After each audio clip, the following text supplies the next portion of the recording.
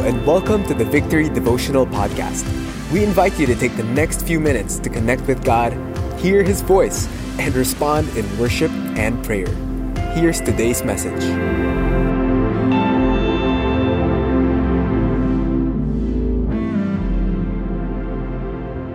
Amen and amen. Okay, we're going to look at Psalm 59, particularly at verses 9 to 10.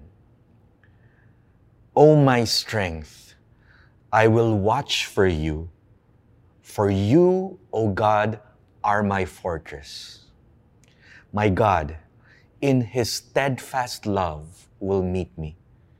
God will let me look in triumph on my enemies. This was a psalm of deliverance, and David was asking God to save him from wicked, bloodthirsty men who were surrounding him, but also stirring other people up against him, and then laying in ambush to kill him.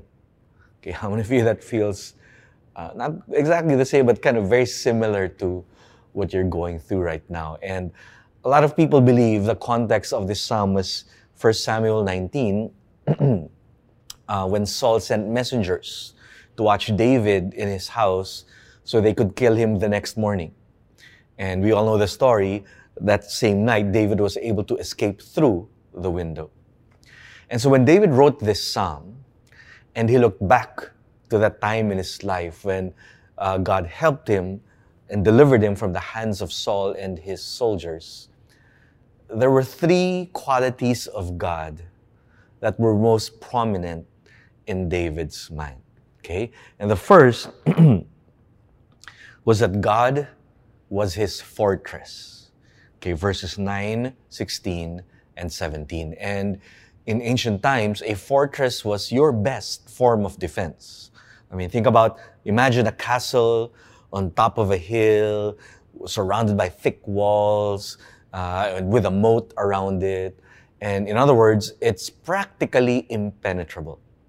And the only way through or into the castle will be through the main gate, but at the risk of, having big rocks thrown down at you, or worse, boiling tar poured at you. Think of Braveheart and Lord of the Rings. Today, at least in our lives and in our context, it's the plans, the purposes, and the will of God that serve as our fortresses. Meaning to say, if the best that we can, we locate ourselves in our lives in the center of the will of God.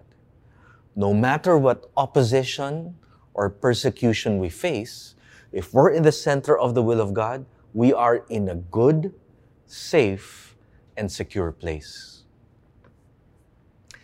Now let's face it, a lot of the trouble and challenges we face, we brought on to ourselves out of our own sin and out of our own disobedience. And if that's your situation today, it's by your own bad decisions that you're in trouble, you humble yourself before God.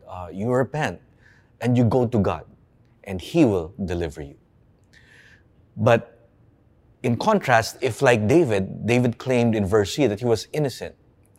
And if you're like David in this psalm, where there's a lot of trouble upon you, through no fault of yours, simply through your testimony, your witness, and through your integrity that you've invited all of this persecution, hold tight, because God will come through for you. He is your fortress. And in fact, James promises that the crown of life awaits you. The second thing that came to David's mind was that God was his strength. Also in verses 9, 16, and 17. David never looked to himself to get himself out of trouble. He never looked to his own devices or, smart ideas and all of that. He always looked to God as his strength. And he knew God would always come through for him. Because at this point in David's life, looking back, God had already saved him from lions, from bears when he was still a shepherd, from Goliath, from the Philistines, from Saul. In other words, David had built a history with God. And he knew from his history with God how God was going to act or relate to him today and in the future. And that's a question I want to leave with you this morning. Have you developed a history with God? And we primarily develop a history with God two ways. Number one, through a life of devotion. It's as we spend time with God alone that we cultivate a personal relationship with Him. And that's why we develop this morning worship and prayer. This is our way of helping you develop a daily life of devotion with God. So that's number one, a life of devotion. Second way we develop a history with God is through a life of obedience. Is it a part of your life to, when you hear from God, to obey, to step out in faith and obey? And it's that lifestyle of hearing from God and obeying that develops and cultivates a relationship and a history with God where we know for sure in times of need, He is our strength. So finally, God was his fortress, number one. Number two, God was his strength. And finally, the steadfast love of God, verses 10, 16, and 17. It's very interesting in Hebrew where the word love and the word steadfast almost always come together, or at least the concepts are always together. It's almost like they don't have a distinct definition separately, where their meanings merge into one. And basically what it means is that God's steadfast love means not only does God love us, but His love for us is unchanging, unfading, unfailing, unwavering, and always dependable. In other words, trustworthy. In other words, to sum up today's message, when David looked back at that time when God came through for him, when to the best of our ability, we locate ourselves in the center of God's will, and we begin to develop a history with Him of devotion and obedience, we're assured that God's unfailing love is beside us, in front of us, behind us, always strengthening us, always sustaining us, always blessing us, always granting us favor, even in the midst of our biggest challenges.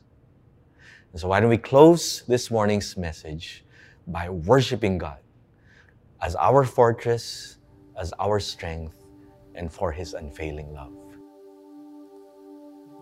Hallelujah,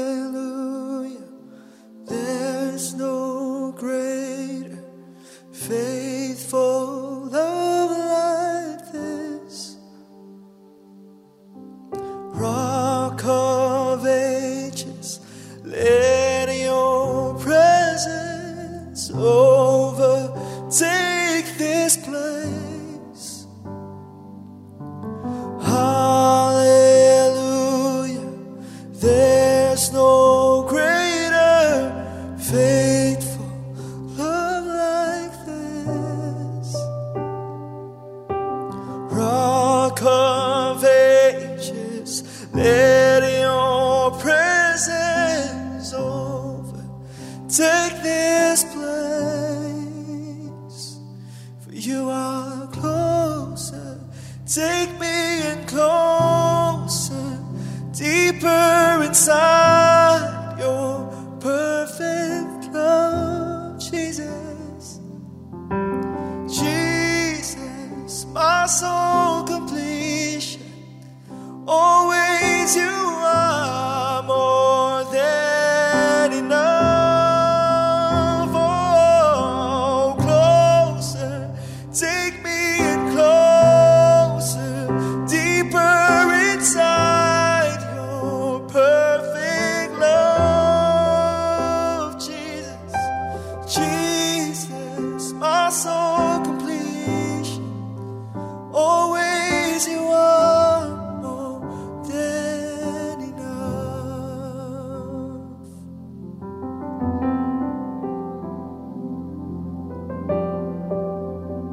Okay, before you go, allow me to speak a word of blessing over your lives. The Lord bless you and keep you. The Lord make His face to shine upon you and be gracious to you. The Lord lift up His countenance upon you and give you peace. Have a blessed day.